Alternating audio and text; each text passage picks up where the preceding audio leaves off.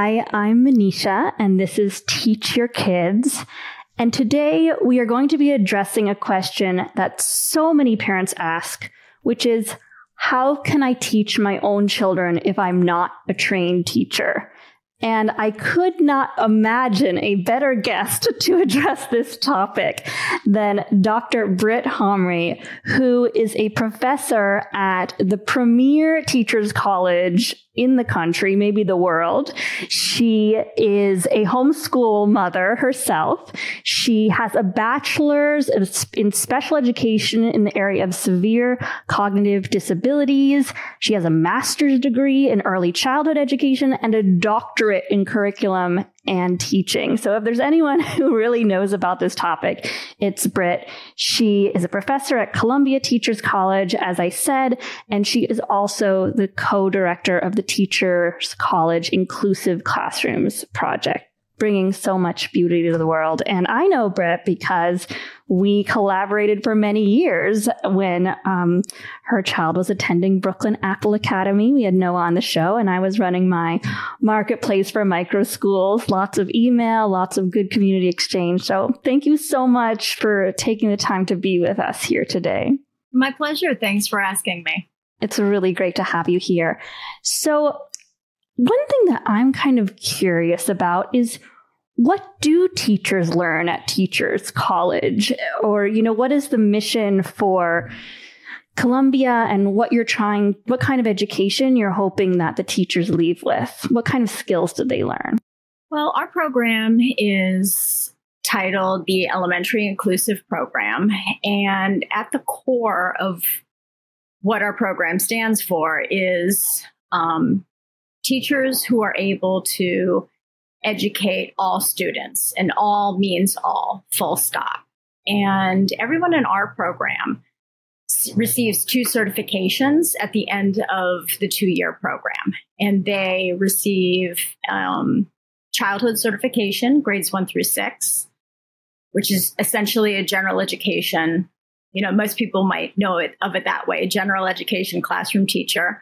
But they also receive a certification for being able to teach students with disabilities. And right now, New York State, the grades are 1 through 6, but they're moving towards an all grades certification as well for teaching students with disabilities. And, we really believe in this idea of, and are committed to the fact that students are different in every single way, and that we need to consider race, disability, ethnicity, housing status, language development, gender expression. So when we mean all means all, that's what we mean. And that it is the teacher's responsibility to get to know their students, to check their own biases, and to do a deep dive into what it means to support all students in an educational context. I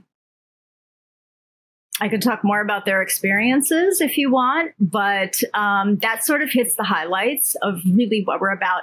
And we're about supporting teachers who want to be public school teachers and really serve students that are the most vulnerable in our society. This is kind of a leading question, because returning to this topic of how can I teach my own child if I'm not a trained teacher, it sounds like a lot of what teachers really learn is how to teach other people's children in terms of checking bias they might have, which a parent would likely not have as much in teaching their own child, or to differentiate instruction to different types of learners. Are there, what would you say to a parent who might feel like there are these vague skills they can't quite get their hands on that people might learn at a teacher's college that they don't know? I think a big piece of being a learner in the world and being engaged as a growing, developing person is that we try as both, teachers, but I think just people and citizens in this world to identify what it is that we don't know. And I think even as parents or guardians, a colleague of mine calls it the grown-ups and kids life, is that we all have particular funds of knowledge, which is a term by Louise Moll, who coined that. And I think that whether you're a parent or whether you're a teacher, something that I say to my students is that we all can't know everything and do everything, but it's our job to work to try to teach kids and ourselves the things that we don't know.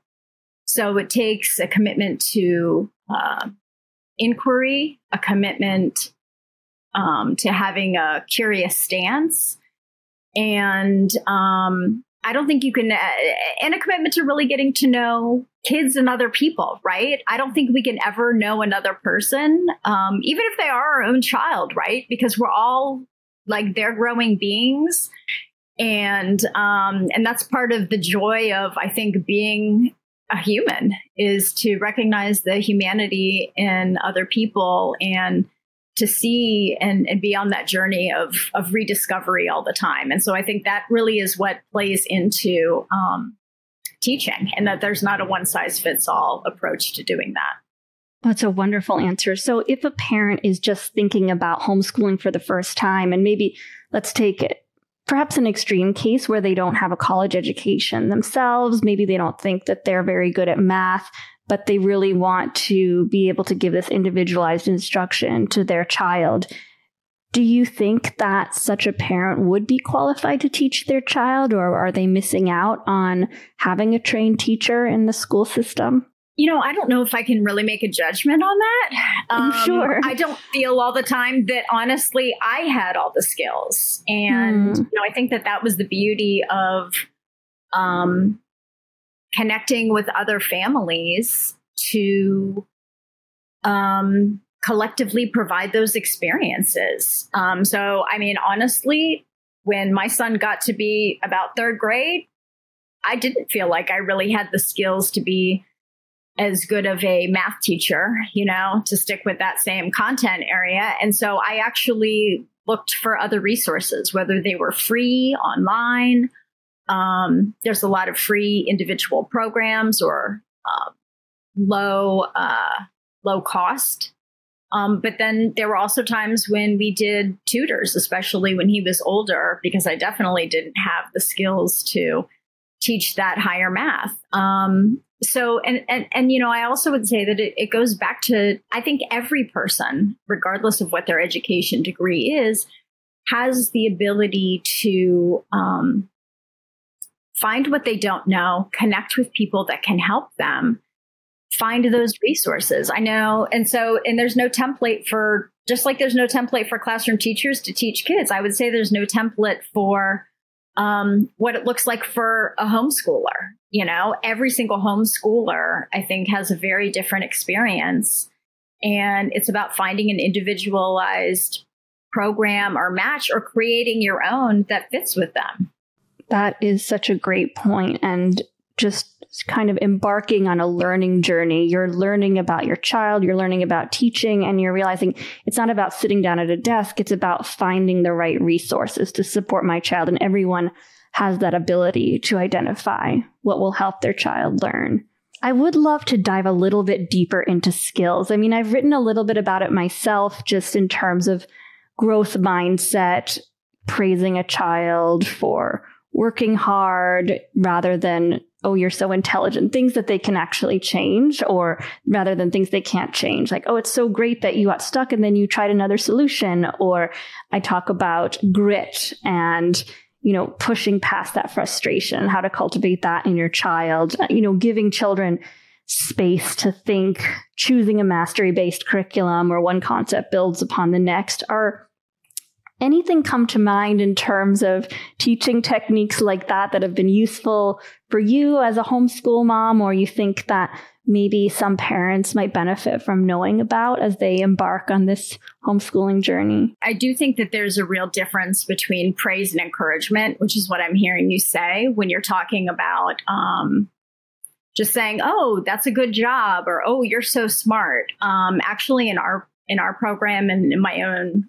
beliefs and philosophy, I sort of critique those ideas of smartness and goodness because I think they're raced. I think they're classed. We have ideas about what counts as a good student or a smart student. And that usually prizes very particular white middle class behaviors. So, what I try to teach my students and what I try to do myself is really be specific about the feedback that I give, even for my daughter who is, in a public school. And what the mantra that I kind of try to stick with and that I teach my students is just describe what you see. Just describe what you hear. Just describe what they're doing. Because being just specific about, I noticed that you wrote 3 really specific details to describe, this text that you just read is really all the encouragement that they need.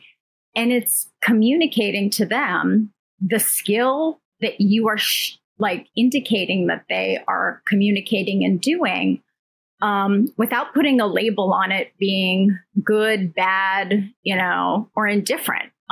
So it's giving specific feedback. I will tell you that there are many educators and scholars that are actually starting to critique this idea of grit, especially African American women. My colleague Bettina Love has a new book out. But her first book, We Just Want to Survive, really sort of critiques this idea of grit as being very white, and that, kids that face, a lot of marginalization and suppression and in schools, have grit just by the fact that they're able to resist it and not let it destroy them. So it's something that I do try to think about, myself with my own kids. Yeah. And it's so important to strike that balance. I think, learning about grit has been helpful for me, even as a woman entrepreneur and encountering so many obstacles and trying to raise venture capital and all of this type of stuff. But I feel like what I've learned is when I see a challenge, when I'm trying to solve a problem and I see a challenge, thinking of it as an opportunity that if I can figure out this piece of the challenge, I'll be that much more far ahead than, sorry, it's a bit capitalistic, but my competitors or the people, there's a reason that people haven't solved this. And so that's a kind of fun opportunity, but then also recognizing support is needed.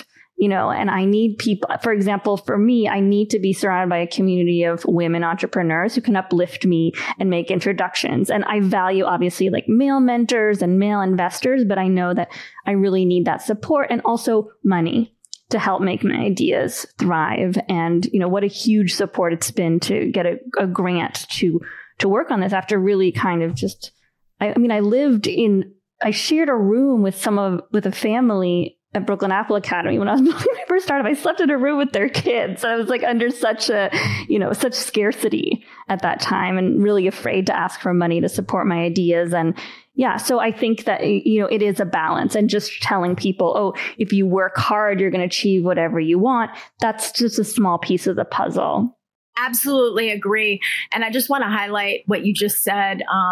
Again, this is the same, very similar, another little sort of mantra that I try to, to say often in my own family and also to all of my students is that a conflict or a challenge or a problem is an opportunity. Like if we can always reframe it in this idea of it's an opportunity for learning, it's like, how can we take, a conflict, a conversation, a time when we're uncomfortable, a time, when we supposedly fail.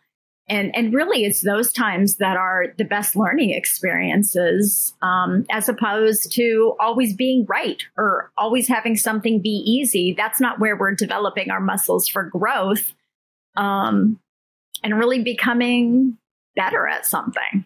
For sure. And we had Rohan Mahimkar on the show who built Prodigy Game. And I love how it's supposed to be like Pokemon, this math game, and kids love it.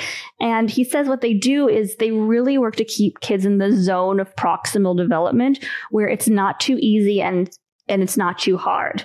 And just kind of trying to assess that all the time. Like Julie Bogart, who founded Brave Writer, she posted on Instagram, the moment a child starts to cry, the lesson is done. She also said that in kind of a way that rhymed and was more witty than I just said it. But I think you can get the point. And a parent is really able to gauge that in a one-on-one environment in a beautiful way. So you mentioned Bettina Love, and I can't wait to check out her books. Are there any, like for a parent getting started out who's excited, who wants to develop these great teaching techniques, do you have, 2 or 3 favorites that you would recommend? I think something that I would encourage all people to do is to really think about what their kid loves. And I think that anytime that you can focus learning around what kids are already passionate about, and I think that would connect to this idea of zone of proximal development. I know that it's, oftentimes thought of as connected to skills based development and education. But at the same time, I think it can also be around curricular content as well. It's like, what are kids, what do they love? What are their passions? What are they interested in? And then how we can stretch those things that they love and are passionate or will and want to engage with, and then have it move outward from there and really connect to other content areas and stretch those development. And I think, just really taking a close look at what that means for their children and being open to really following their path. So Britt, I know you are your whole nature is inclusive and supportive, but I really want to kind of get at some of those questions on people's minds that they might be thinking when it comes to homeschooling. And I'm wondering, you have raised your child in a large New York City homeschooling community. There's some homeschooling kids who really just never learn how to read and a pure unschooling philosophy. And then on the other hand, there's a lot of children who kind of play Minecraft all the time. So I'm just curious, what do you think maybe are some things that parents might want to watch out for when they're starting to homeschool their kids? For me, Finn made it easy for me around sort of that first part around reading. And I think that he was unusual in the sense that he was essentially reading by the time he was 3. And so I didn't have to do a lot of that kind of work. And I think it was, he did start out in public school, and I was hopeful for it, that it was going to be a success and a good match for him. But I think that, kindergarten, pre-K, and then kindergarten, and then first grade sort of raised the issues over and over again around, for him, he just wasn't challenged in some ways. But he was also a very creative child who liked to do his own things at his own time, at his own pace, and in his own way. And that doesn't always work well in schools. I do think that kids learn how to read in different ways and at different times. But by the end of second grade, kids should be able to read. And how that happens, I think, is different for everybody. I didn't do a whole lot for Finn to learn how to read. My daughter developmentally was very interested in books, but she pretty much learned how to read by January of second grade. And at first we were kind of like, okay, when's this going to happen? And then, it just it took off. She had a variety of amazing teachers that, again, supported her through the process. And it was still, again, within sort of that range of normal or typical kind of development of reading. So she went into third grade as a pretty solid reader. I do think it matters in our society that kids have literacy skills and basic math skills. When I think of literacy skills, I think about being a critical literacy engaged citizen.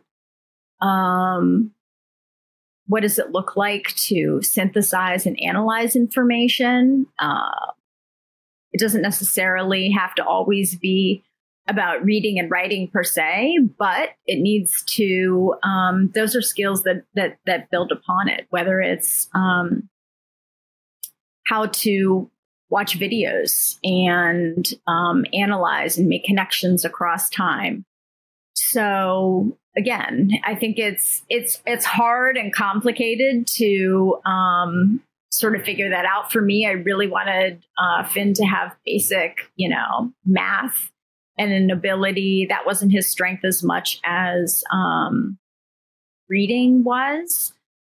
But he struggled a lot with writing. So I found resources and eventually, he had amazing, people to work with to help him develop those skills over time. And still to this day, his handwriting, for example, is a challenge, but he types. And so it's also letting go, I think, of what counts, again, as being a literate person. But at the same time, he's learned skills and he's actually an excellent writer. But he types. He doesn't take notes. He doesn't handwrite per se, but he uses those other methodologies. So I do think that kids, again, should have some basic reading and writing and math skills, as well as knowledge about the world in science and social studies, broadly defined,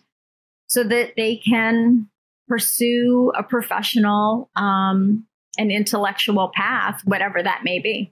Right. And it seems like empowering them to be able to be engaged in civic action is important as well, to be able to process that information and be a critical thinker. So I'm sure people would love to know what some of your favorite homeschooling resources are. I always say this with a caveat that the great thing about homeschooling is you get to choose a resource that works for your child, but would just love to hear what you used and found worked well.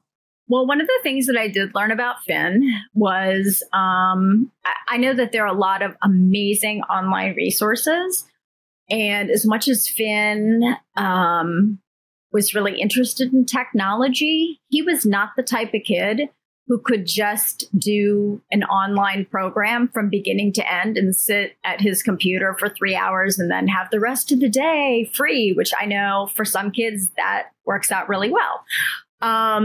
Finn is the type of person who really wanted to do hands-on activities. So the best resources that I came across were really found through local homeschooling groups and listservs where parents or family members, I should say broadly, would organize homeschooling classes. And they might be like museum classes where they would, for years he did the homeschooling classes that were at the Architecture Museum, I believe, on Lafayette. Those were really amazing, learning about history through architecture in New York City and beyond.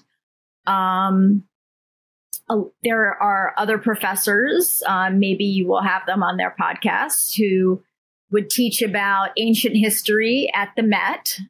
So lots of field trips. I organized field trips myself through the New York Historical Society with colleagues and friends that I met over time.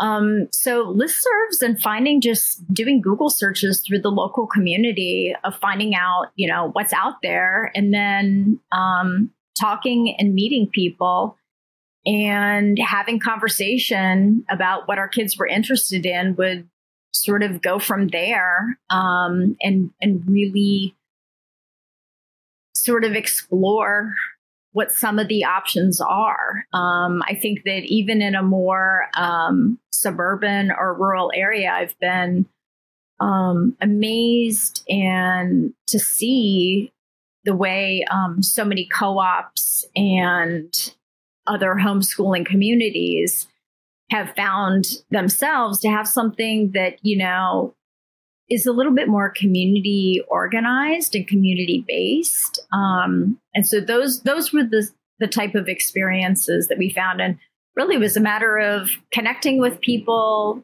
showing up to events, and the good old basic, Google searches and talking to people.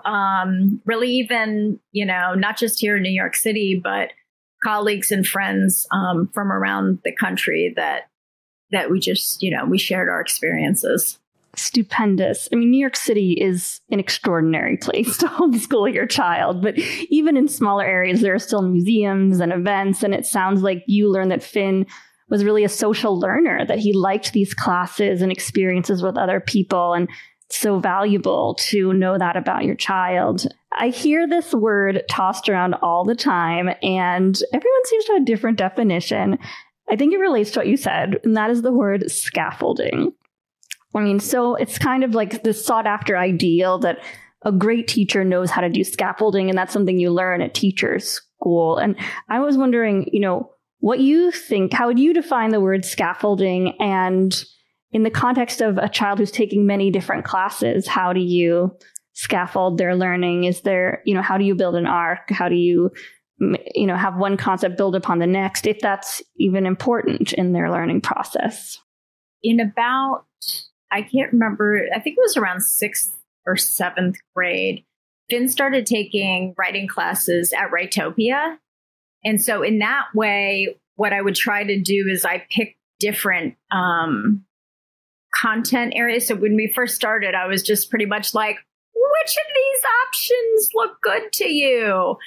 Whether it was like graphic novels, whether it was informational writing. He had done a lot of informational writing when he was younger. He read a lot of fiction, but he did a lot of informational research and writing himself. So to get back to this idea of, those are sort of some big curricular pieces that I really sort of, again, I started with his interests, and then I tried to make sure that some of those other important things like becoming a good researcher, becoming a good note taker, were skills that he developed over time. How do you cite readings as he got older?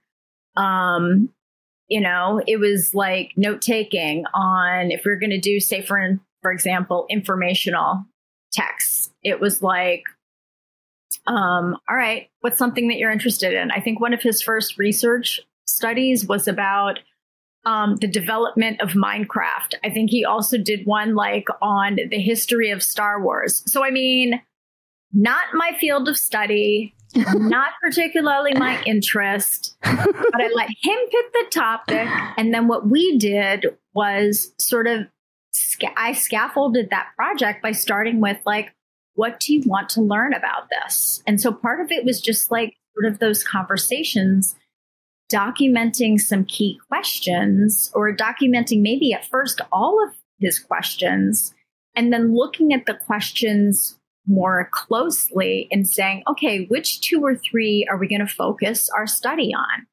And then we'd sit together and say, okay, you want to learn XYZ about the history of, Star Wars, or XYZ about how Minecraft was developed.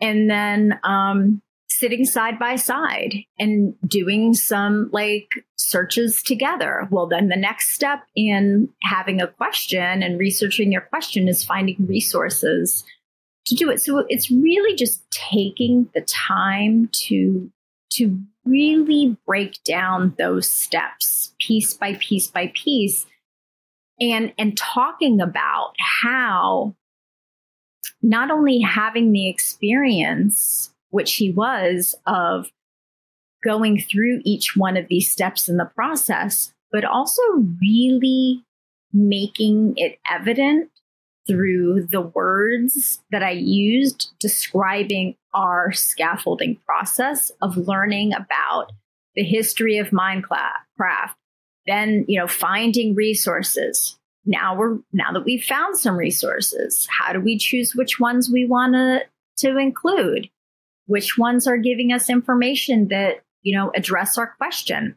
How do we take notes? We wrote notes on on little Post-it notes. And sort of, the scaffolding is about those steps, breaking down the steps piece by piece by piece, enacting them in a very systematic way, and then talking about the enactment of them in very specific ways so that then he's able to pull from this experience of this is how I research for a project as like just one example.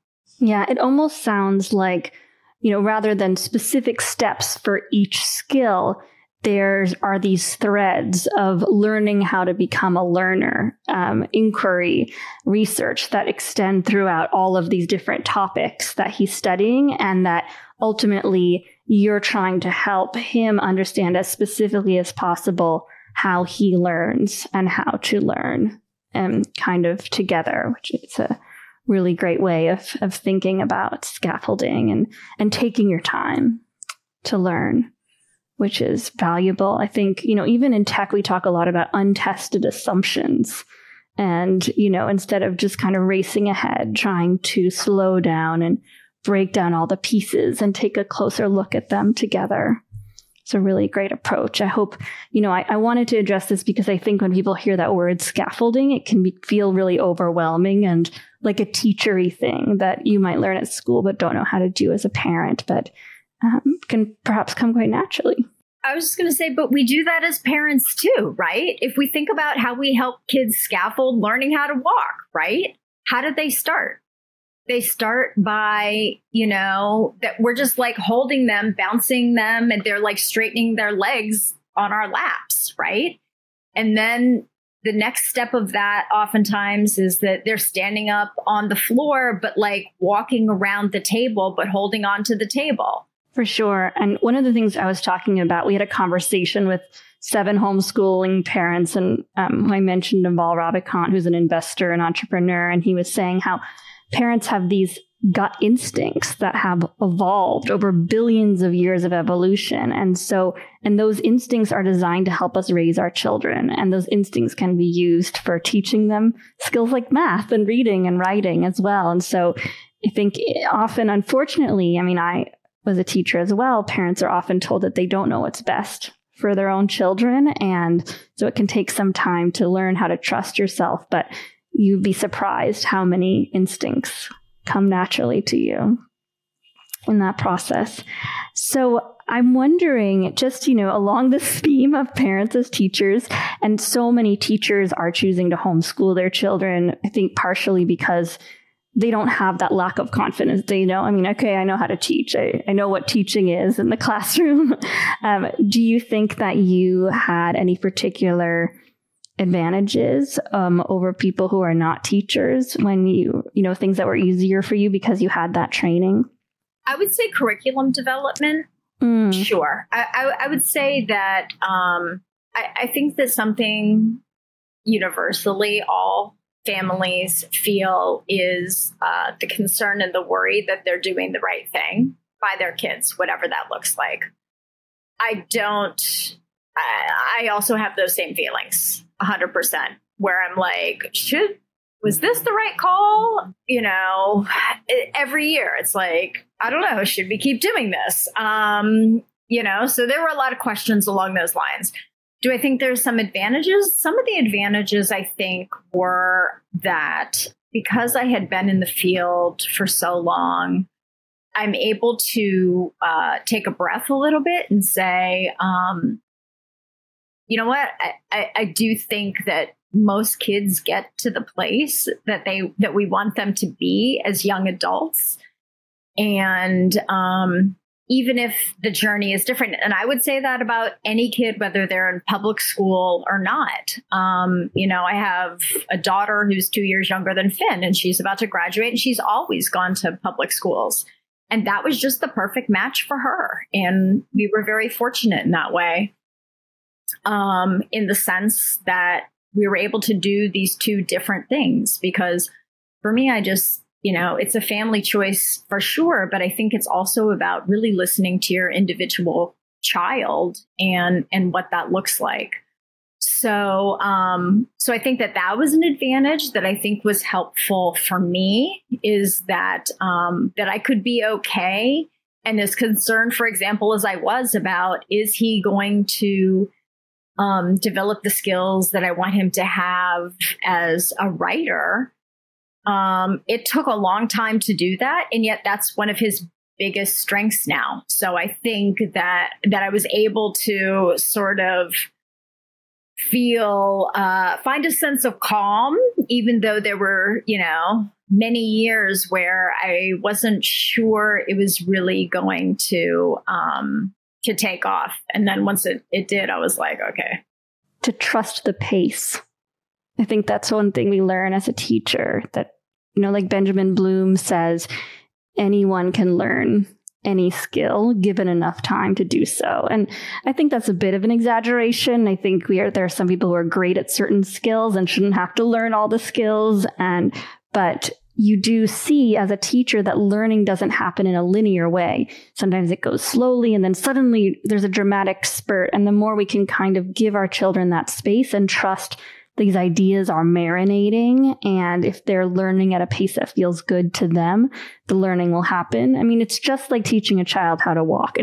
Teaching a child how to walk, that phrase is an oxymoron, right? We don't stand next to our child and say, here, you walk this way. We hold out our arms, and they have this incredible desire to run to us, and then they figure it out because they're driven by that desire. Perfect combination of grit and growth mindset and love of learning, all bundled into one personalized education.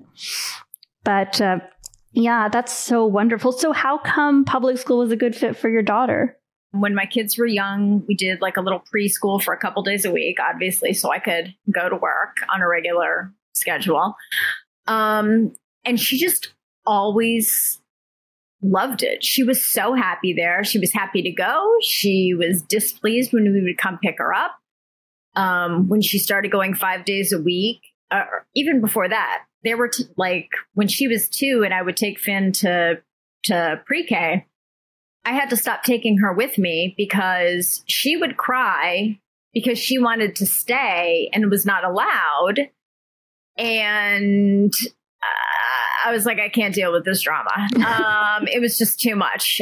So she just really loved it. And I mean, my kids, again, had a lot of the same teachers, actually. And he was just, again, what he said to me once was like, I just don't understand why we all have to do the same thing at the same time in the same way. And that wasn't always the case. There was a lot of, flexibility at his particular public school. There was a lot of project-based stuff, but there was also the end of the day. And or the end of a period. And if he wanted to build something, he wanted to keep building something. And Haven was pretty flexible about being like, okay, I'm done. Now I'm ready to go to the next thing. And so she just always really enjoyed learning in a very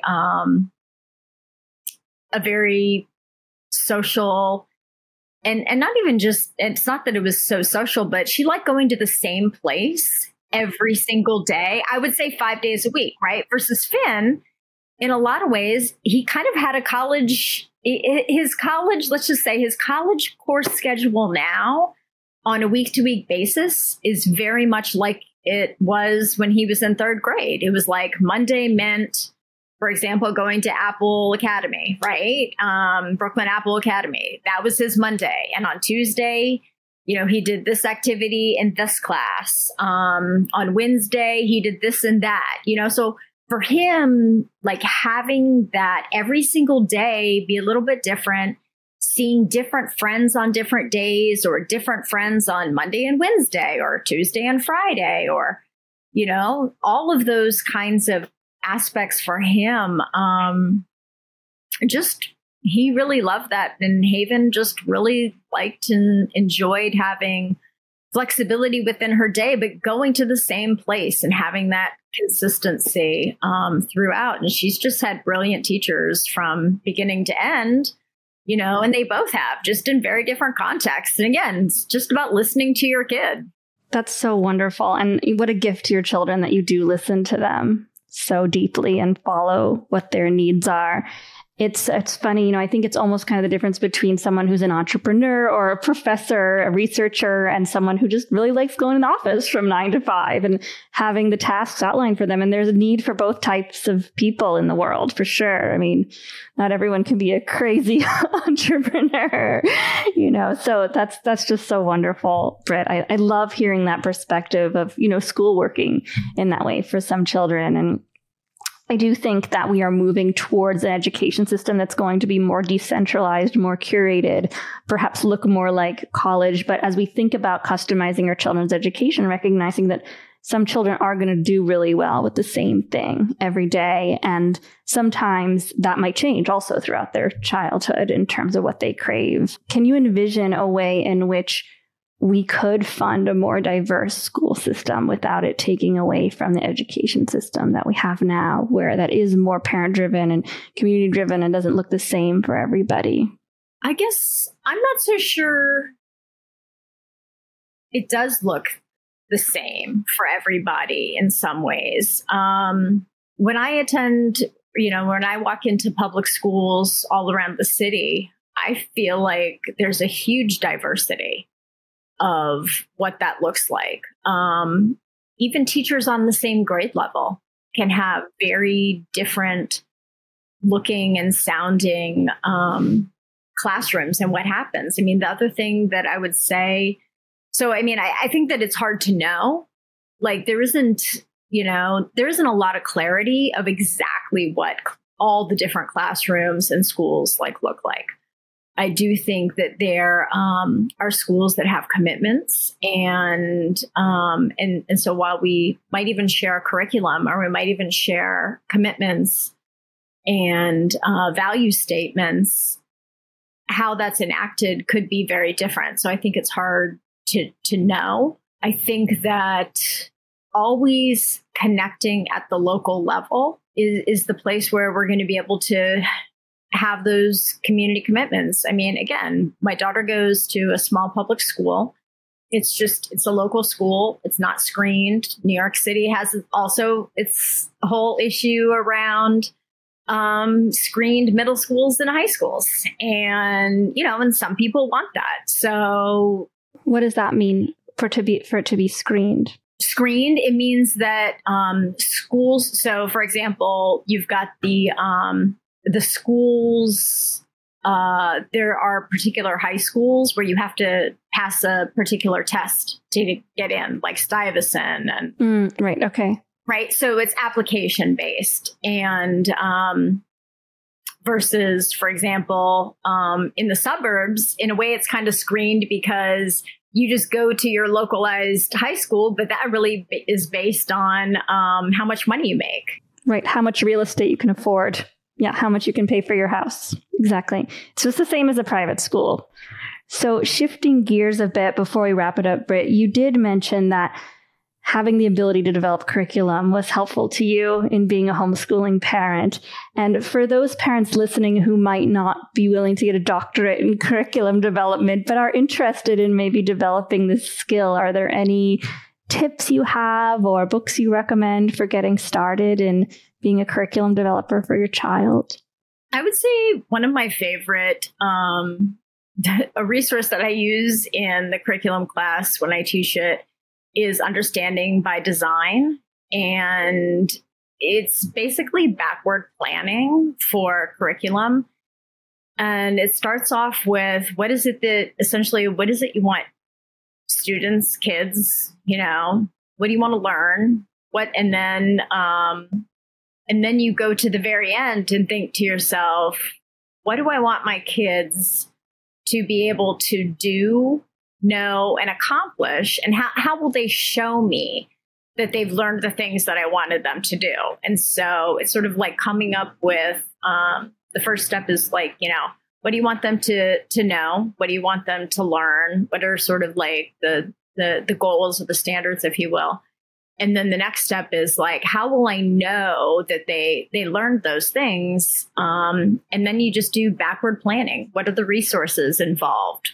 And And then that to me is the fun part. It's like finding every resource you could possibly can and coming up with ideas and activities and learning experiences that help get them to that culminating project at the end. So I find backward design really helpful as a framework because it helps me think about the beginning and the end, and then I can go back through and really sort of develop over time where I'm going. So I have the vision. It's like I have the vision of where I want to end up.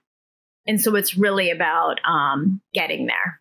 I love that. I mean, I'm not sure if you know, but my first business was a French language school for adults. And I always found that so helpful to think about, what are the goals for this class? What do I want people to learn? And then also, what do I want them to be able to do? Because those are two things. You can learn all the French verbs, but you might not be able to have a conversation with a French person. And it's funny that often in classes, you can tell the teachers aren't really thinking about that at all. What goals? I mean, especially classes for adults, it's often just more social. But even something just as simple as, thinking about what you want your child to be able to do in the world when they're an adult. What do they, and breaking it down from there. What do you want them to learn? What do you want them to do? And it can also ease a lot of that kind of feelings of fear that you're failing your child if you have that clear set of goals. And I really like that. I've been actually thinking a lot about goal setting in my own life and manifesting positive things. I was listening to a podcast by Andrew Huberman. I've been getting into him lately.